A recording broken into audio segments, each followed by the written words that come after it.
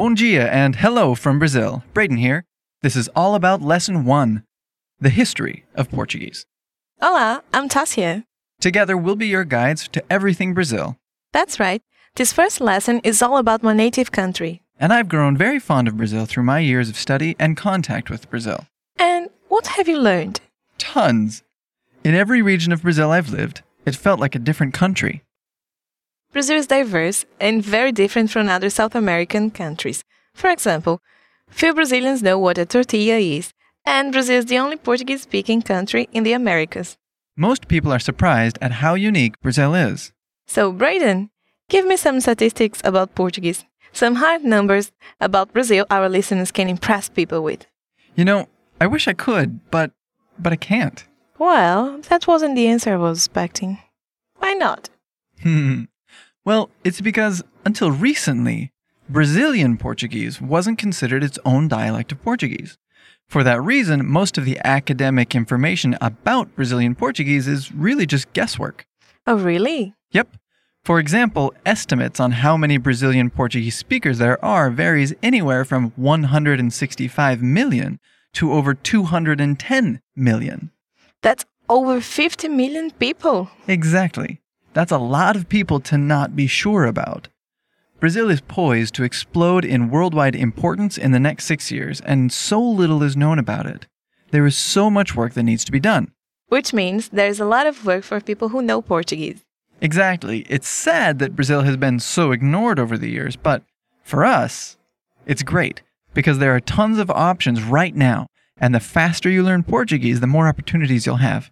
With so much changing in the world economy right now, knowing Portuguese is a skill that will help you get and keep a job, as well as give you an edge in the workplace. That's very true. Well, since we can't do statistics, we can at least do a little bit of linguistic background and then a touch of history. How does that sound? Sounds great. Did you know Brazil used to be a colony of the Portuguese Empire? Yes, I did actually. That's why the national language of Brazil is Portuguese. Yes, Brazil was a colony of Portugal from 1500 to 1822. So, how are Brazil and Portugal different? Everything. Brazil is on a different continent with a different culture, climate, and political system. The language has also changed a lot. So, is it kind of like the difference between England and the United States? Pretty much, except much more. For example, many Americans act as if British pronunciation and grammar were more correct. And Brazilians don't do that? No. Today, for some Brazilians, it can be difficult to understand people from Portugal. Interesting. Now, I find the historical aspect of linguistics fascinating, but I won't go into too many details. Thank you. You're very welcome. Basically, Portuguese is a Latin-based language, just like French or Italian. Portuguese, in particular, is kind of a middle ground among all the other Latin-based languages. That's true. It's easy to pick up other Latin-based languages if you start with Portuguese first. That's right. The Romans pulled out of Portugal in about 400 AD, and Portugal was quickly settled by a Germanic tribe called the Suebi. Are they the ancestors of the Portuguese? Yes, they are. The Suebi learned the local Latin dialect, explored the oceans, and developed a unique identity, language, and culture. And Brazilian Portuguese developed out of that. Interesting. I didn't know of that. Yeah, it's basically the same story with Spanish and French, just with different tribes. Today, Brazil is now home to at least 180 million Brazilian Portuguese speakers and about half of all native Portuguese speakers. I liked that "at least." Thank you for putting that in there. That sounds about right, but don't think that all the other Portuguese speakers are from Portugal. That's right. Portugal, Brazil, Angola, Moçambique, Cabo Verde, Timor-Leste, Guiné-Bissau, São Tomé e Príncipe, the Goa and Kerala states in India, Macau in mainland China, and the Malacca state in Malaysia, all list Portuguese as one of their official languages. But they don't all speak Brazilian Portuguese, right?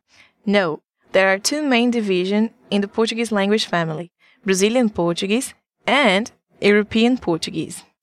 Brazilian Portuguese has the most number of speakers, over 180 million, mostly located in Brazil.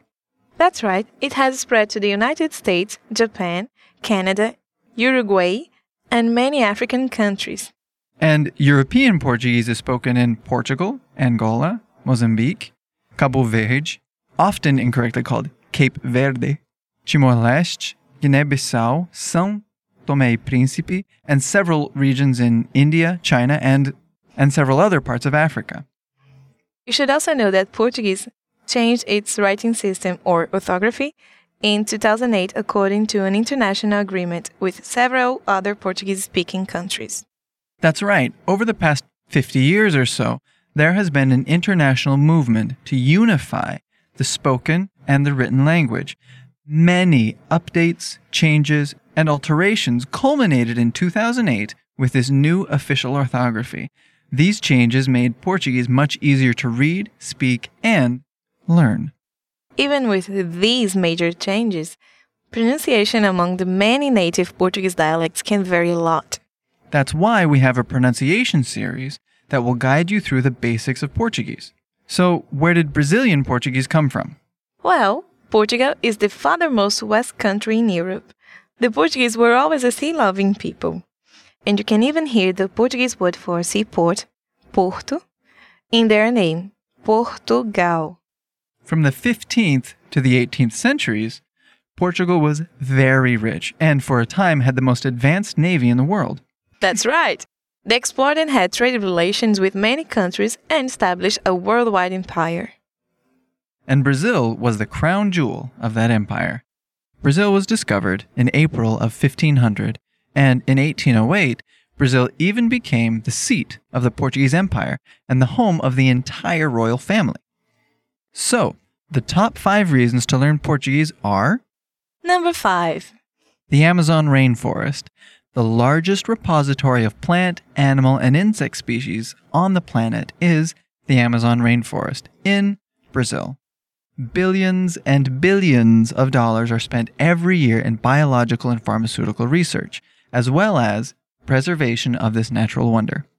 Number 4. If you like farming and ranching, you need to learn Portuguese. Brazil is sometimes referred to as the world's farm. Much of the food for the European Union, the United States, and China comes from Brazil. American farmers purchased hundreds of millions of dollars worth of land in Brazil in 2009. Some of the largest purchases of food items in history were from Brazilian farms. Farmers in Brazil are typically very rich and pay very well to bilingual people who can negotiate international deals for them. Number 3. If you're into investing, Brazil is the place. Lots of money is being invested in Brazil right now. Because of their already rich economy, the 2014 World Cup, and the 2016 Olympics, hundreds of billions of dollars will be invested into Brazil over the next 7 years. Brazil's fiscal policy is very different from the United States, which has protected it from the 2008-2009 recession and almost all of its effects. Learn Portuguese, and you could have a high-paying job in a tropical paradise for the rest of your life. Number 2. Make powerful friends from all over the world. Speakers of Portuguese are spread throughout the world and have many powerful social, political, and business positions. Portuguese-speaking nations are also increasingly more powerful and influential in important international roles.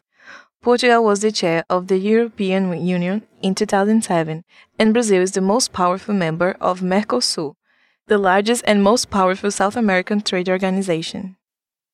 Number 1. Business is booming. Brazil currently boasts the 5th largest number of internet users in the world. Proficient speakers of Portuguese find jobs in various fields such as business, government, international relations, information technology, tourism, education, research, real estate, translation, linguistics, and much, much more. Be sure to check out the PDF for more great information about this lesson. Okay, everybody, are you ready? Get out your pen and paper. Grab your iPod, Fire up your computer, or whatever else you use to study. and get ready for some Portuguese lessons from PortuguesePod101.com. Bye-bye. Até mais!